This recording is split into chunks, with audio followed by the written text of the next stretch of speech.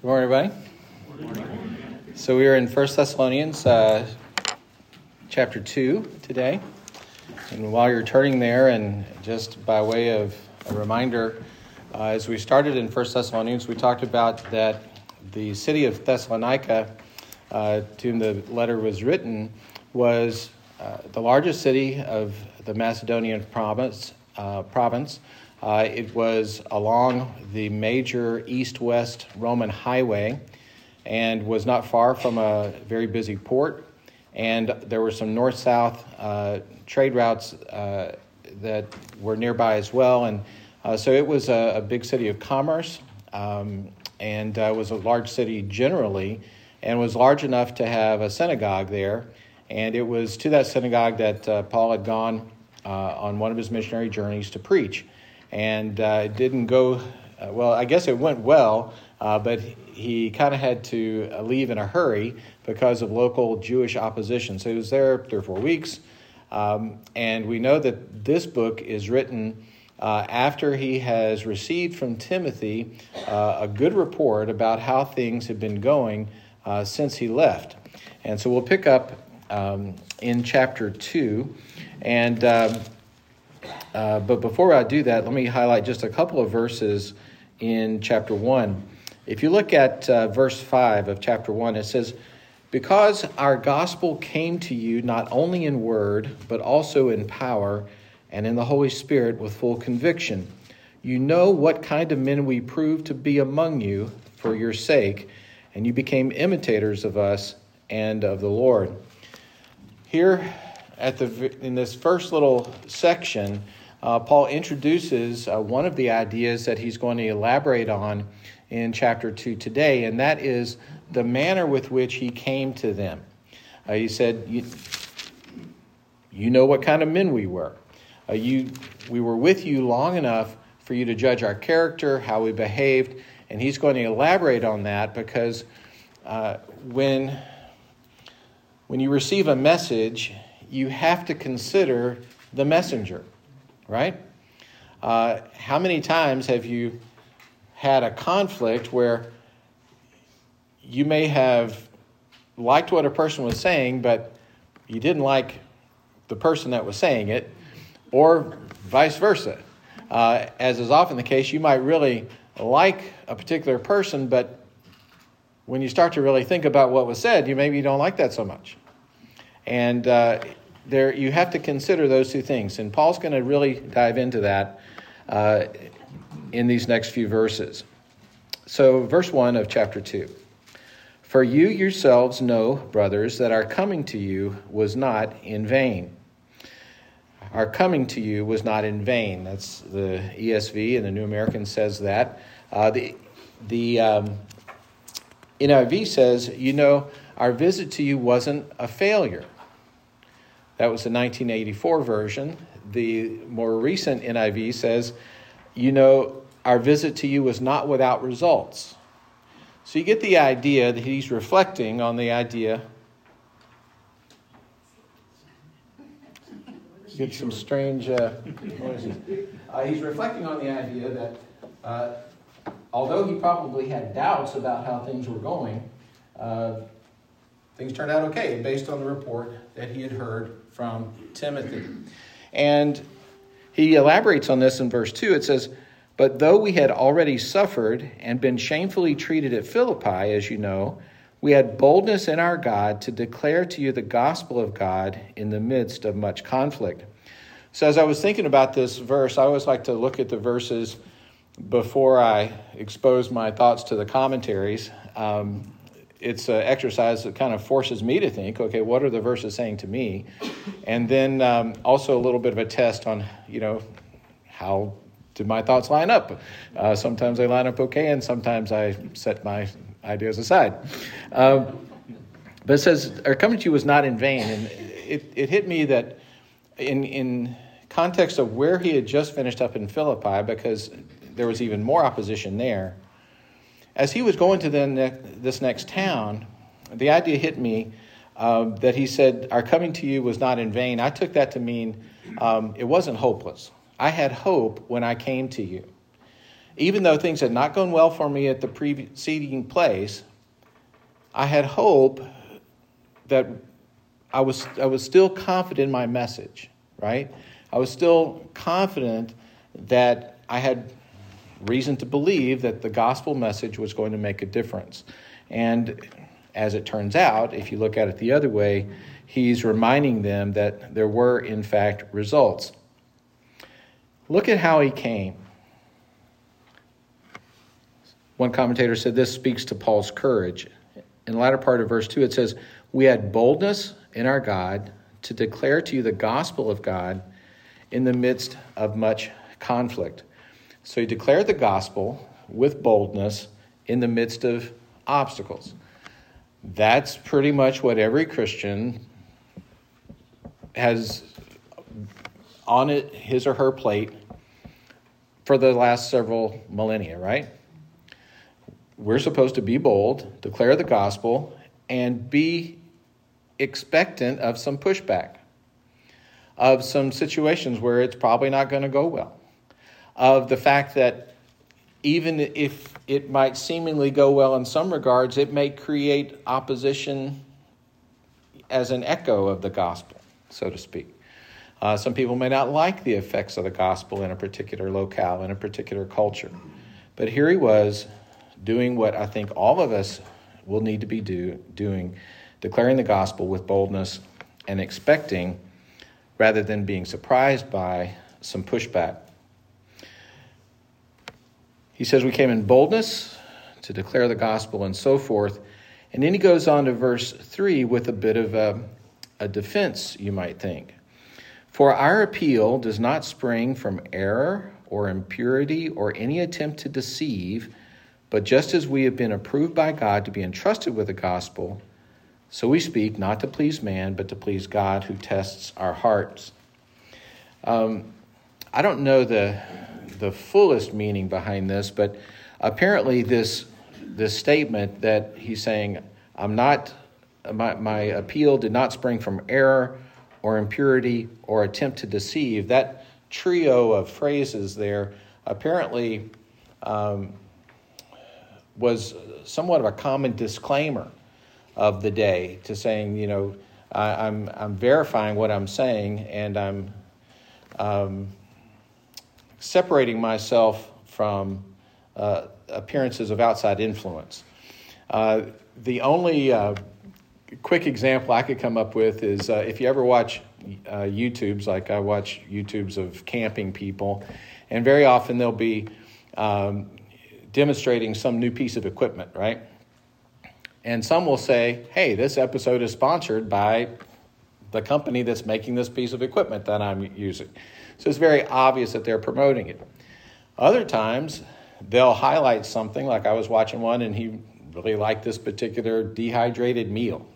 No, it sounds appetizing, but and he was going on and on about this meal, and he said, oh, by the way, I bought this meal and I'm not sponsored by this company. So which opinion carried a little more weight? Well, obviously the one where he said he paid for it himself, assuming we can believe it. But one of the themes that I think carries through this whole passage is this concept that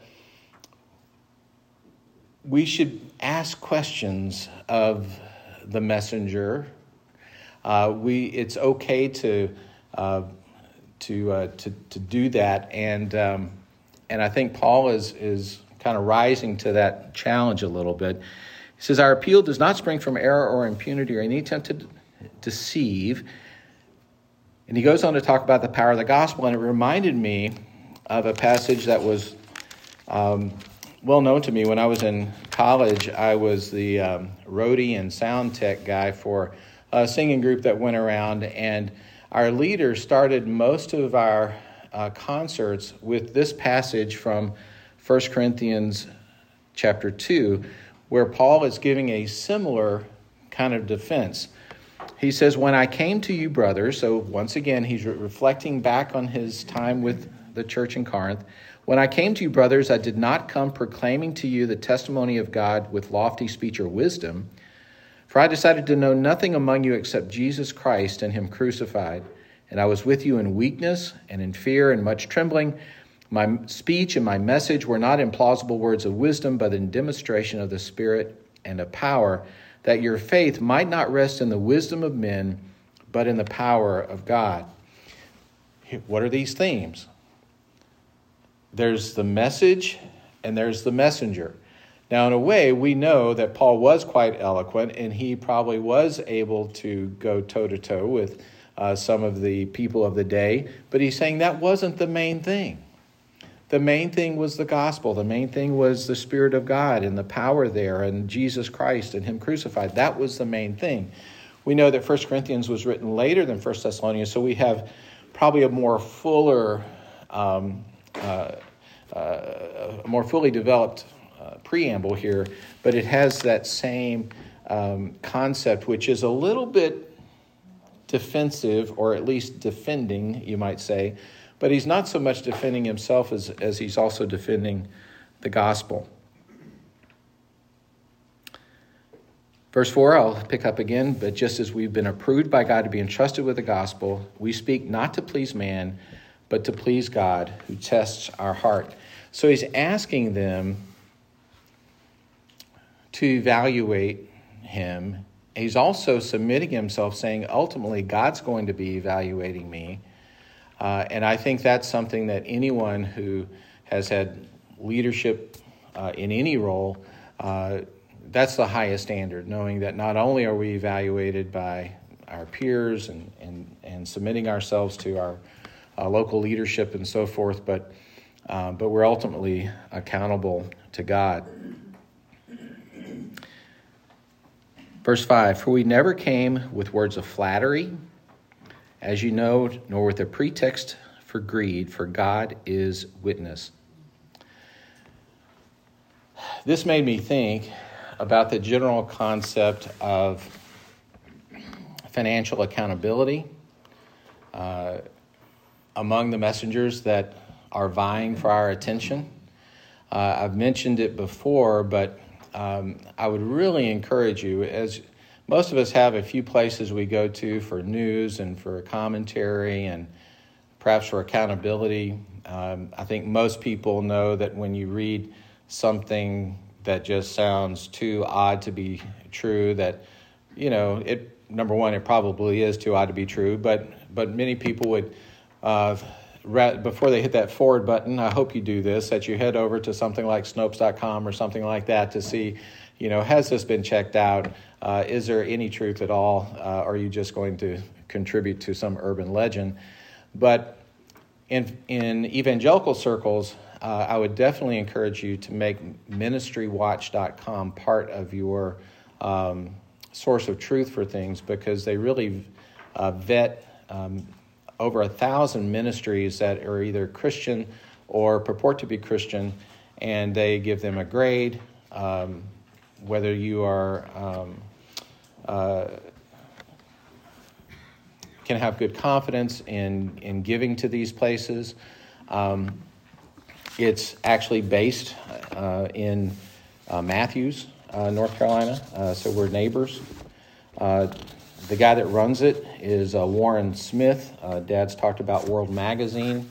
Warren Smith, I'll give you a little bit of his bio. He was, at one point, vice president of the World News Group that publishes World Magazine. He worked for the Colson Center for Christian Worldview. But for many years, he was employed at Price Waterhouse, one of the big accounting firms.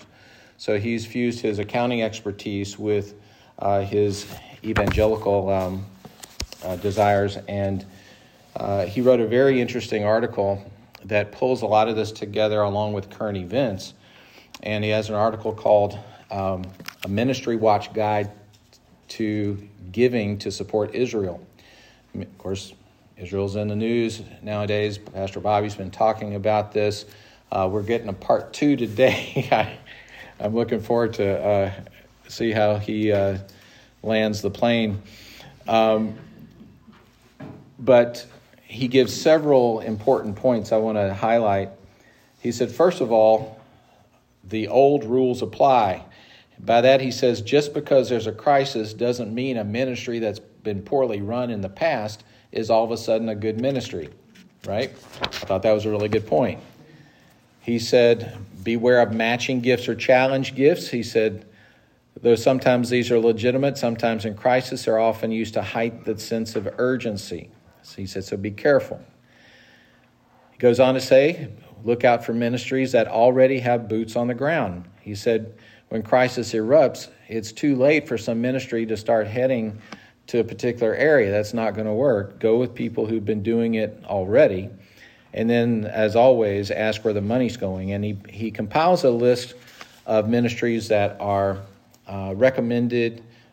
There's several. There's some that have ministry not just to Israel, but like here's one called the Joshua Fund.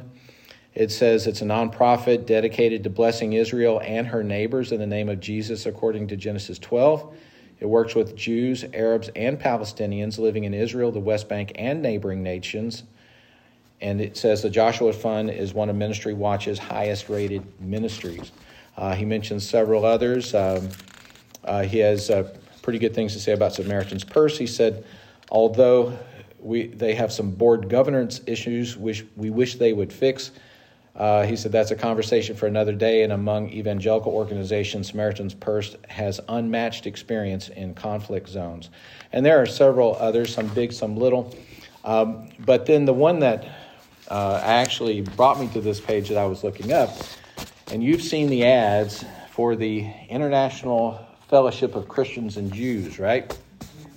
You have this poor Jewish Russian woman who just looks destitute and poverty, and she gets, $20 worth of groceries and just is beside herself. And, God bless her. But here's the dirty little truth behind that. First of all, that footage is decades old and does not reflect the current status of Jews in Russia. That's point number one. Point number two, this is absolutely not a Christian organization. This is an organization that what they actually do is try to bring Jews and other countries back to Israel. Okay, fine. But what they've done is they've hooked up with some of the same marketing firms that respected evangelical organizations use. Well, these marketing firms know how to package things for Christians, right? The founder of this company, at the most recent report, took $3 million from the organization for salary.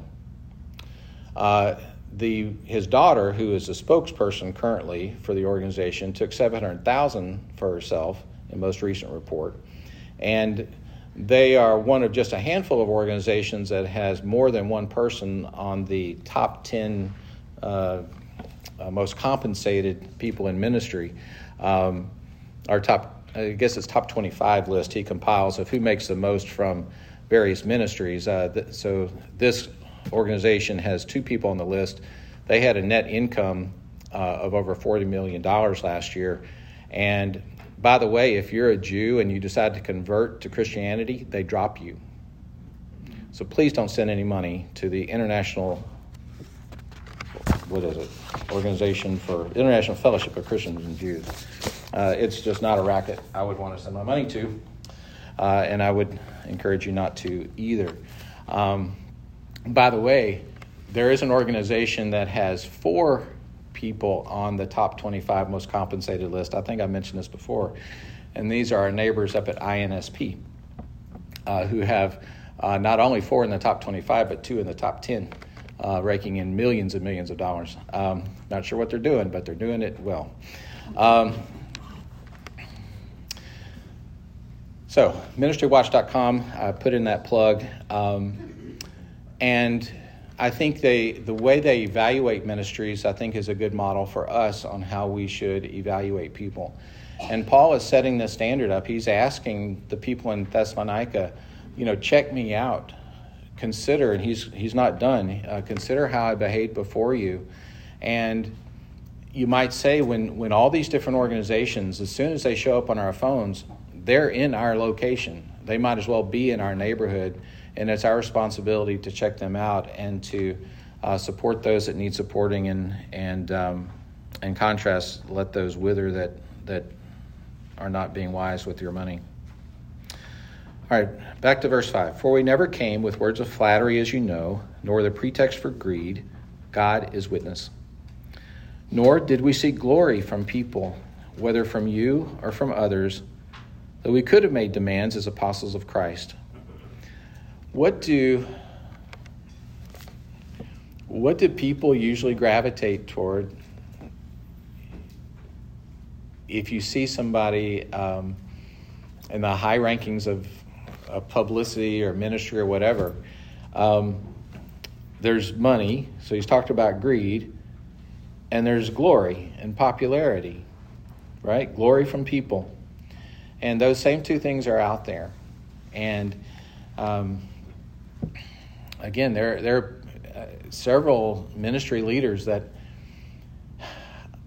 I really resonate with some of the things they say, but I choke on some of the things they do. And it makes me question. I've had people I used to follow, and, all of a sudden come out with a best-selling book. And you find out, well, how'd they get a best-selling book? Well, they used runarounds and surrogates to purchase books for them and run up the sales tally so they get on the New York Times best-selling list. Many people have done this, and even respected people. I've just found out,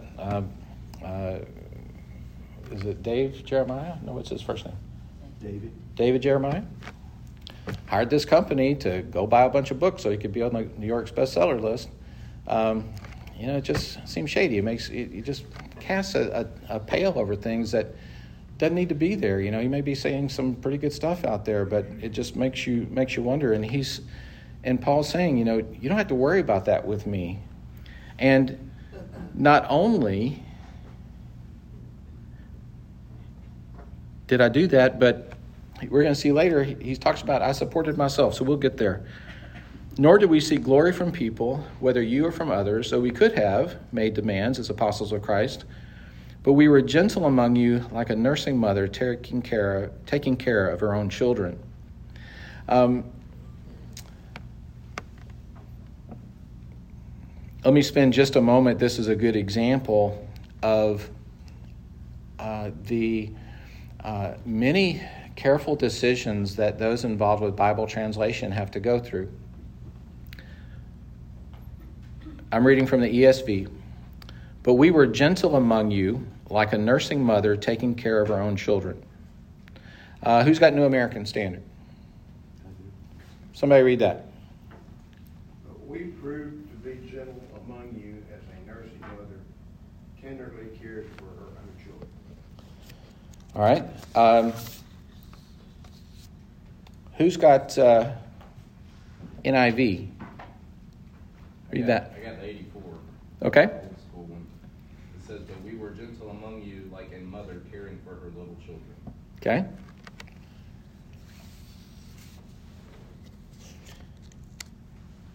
The recent one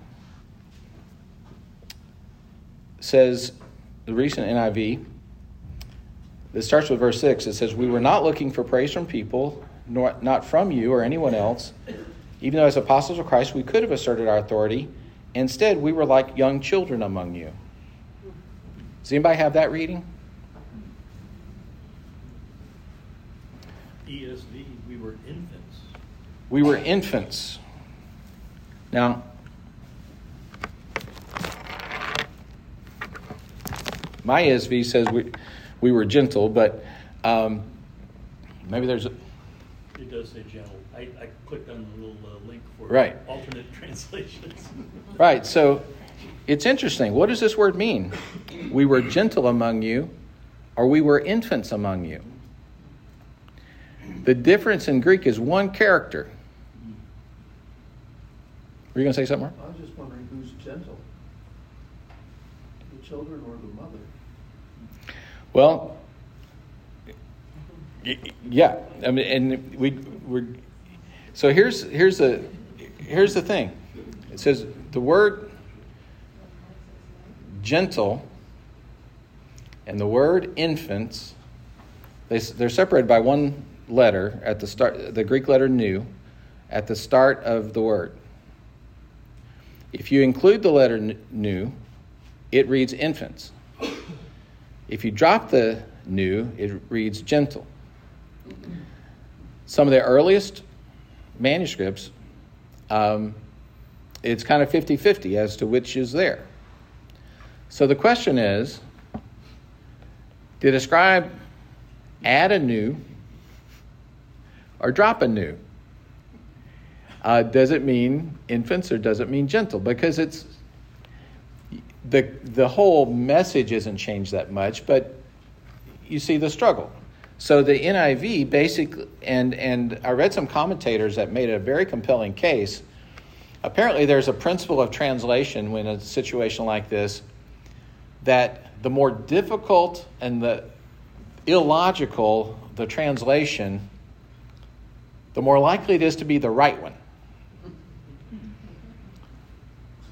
Now that might seem counterintuitive, but they say if a scribe was tempted to fix something, they're more likely to fix it to make it sound better, to sound more logical, than they are the other way around. Make sense? That one took me a minute, I got to tell you. So what some commentators say, they say, and remember, all of our verses and everything are purely artificial, right? So the ESV and the New American say they started out as a new sentence, but we were gentle among you, like a nursing mother taking care of her own children. The translators of the NIV and some other commentators who agree with that say they hook the first part of verse 7 up with verse 6. Nor did we seek glory from people, whether from you or from others. And I'm switching over here. Instead, we were like young children among you. Period. Okay. In other words, they came with the innocence of children. That fits the context, right? And then it goes on, they start a new sentence, the way the NIV does it. Just as a nursing mother cares for her children, so we cared for you. Well, that makes sense too. So I'm not really arguing for either position. I just want to highlight to you all of the thinking that would go into making that decision. And especially, I think of our friends actively involved in Bible translation that so many of us are close to here. It just gives me a great respect for how they would struggle on one little letter and how to deal with that. And okay, we've got this and this. We got to make a call. We got to put something down. We can't leave a blank, right? You got to make a decision. And so, I think well-intentioned people maybe have landed on both sides of this, and but it just gives you respect for that process, I guess was the point I was trying to make. Now let's look at the what we think it says. If you say we were infants among you, you get the idea. They came with the innocence of children. The second concept, we came like a nursing mother taking care of her own children. And apparently the word there is like a nurse. In other words, a woman who would be providing milk for children who were not her own, knowing that some women aren't able to provide milk on their own. There was no formula back then, right? If you couldn't provide enough milk, you had to find a woman that could, right? So there were women that would provide that service for those children. And it's saying this is like a woman who's been doing this for other children, but even more so, the care that she does it for her own children, right? And so that's a very maternal image there.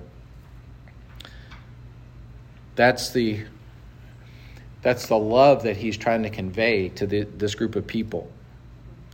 Verse 8, so being affectionately desirous of you, we were ready to share with you not only the gospel, but also our own selves, because you had become very dear to us. You can just see this heartfelt emotion, truly affection for these people. He had only been there 3 or 4 weeks. And yet, in that period of time, he became so affectionate toward them. It's almost like he was going to the next town, right? He'd run out of Philippi. He and Timothy and Silas, they're on to the next one, and they're just preaching the gospel, right? They're doing their thing. They don't know how it's going to go. But he was so surprised. He wasn't really even expecting to connect with them so much on an emotional level. It sounds like they became immediate friends, true brothers in every sense of the word. And some of you may have memories of this. Many of you have traveled and been in different places in different times. That there were probably people that you came across that even though you weren't with them very long, you just felt that immediate connection with them through the Holy Spirit, and how meaningful that is and how fond you feel toward that person. And that's what he's trying to get across. And look at what he's doing as he's personally connecting with them. What do you think that does as they consider the message that he's about to bring to them?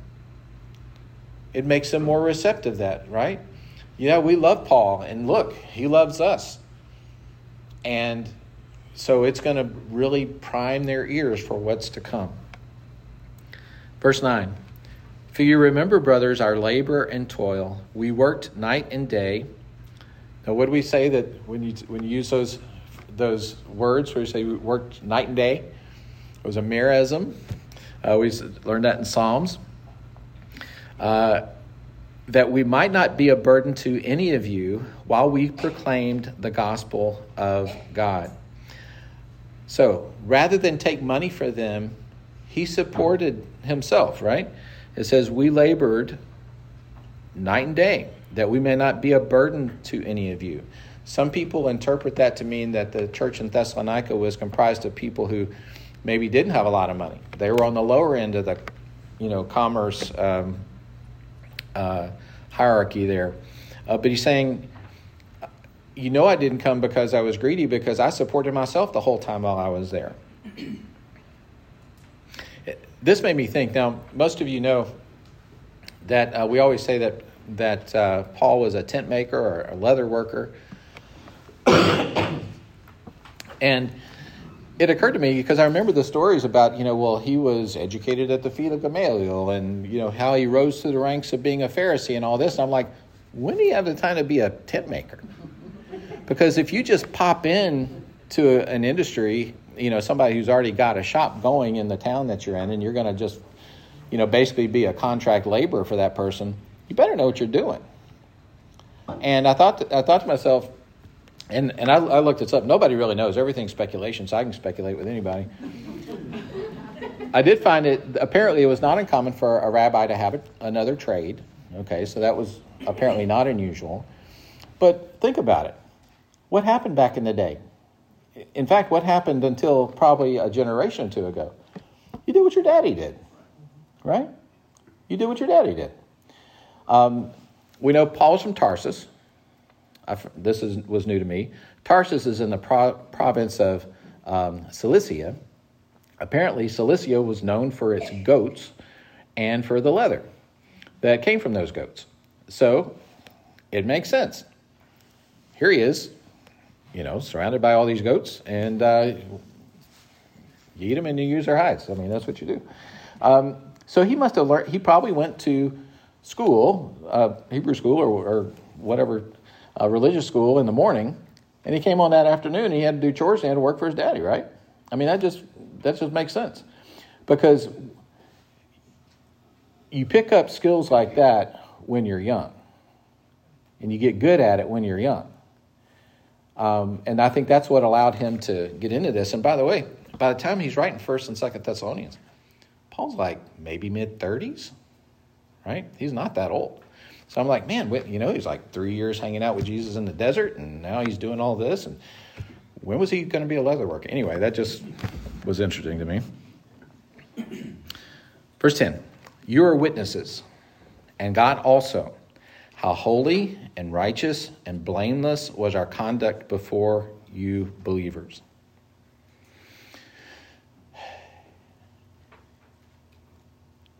I'm not sure I've ever heard a contemporary pastor of anybody say, look at how holy and righteous and blameless I've been, and follow me. And that includes all the people I really like. I don't know that I've never heard Tim Keller say that. I don't think I ever heard Billy Graham say that, even though maybe he could have. But people just don't say that. They don't say, put me under the microscope. Look at my W-2. Look at my tax return. They don't say that. Paul's saying it. Look how holy and righteous and pretty good was our conduct. No, how blameless. He's saying, I challenge you to find one thing that would reduce the veracity of the gospel that I gave to you. Right? For you know how, like a father with his children, we exhorted each one of you and encouraged you and charged you to walk in a manner worthy of God, who calls you into his own kingdom and glory. I think it's Ephesians also where he uses that phrasing. I urge you to walk in a manner worthy of your calling. Here we are to walk in a manner worthy of God, who calls you into his own kingdom and glory. I thought about what is kingdom and glory? And it made me think he's calling them into those two things. The kingdom was the now. And for us, that's the now, right?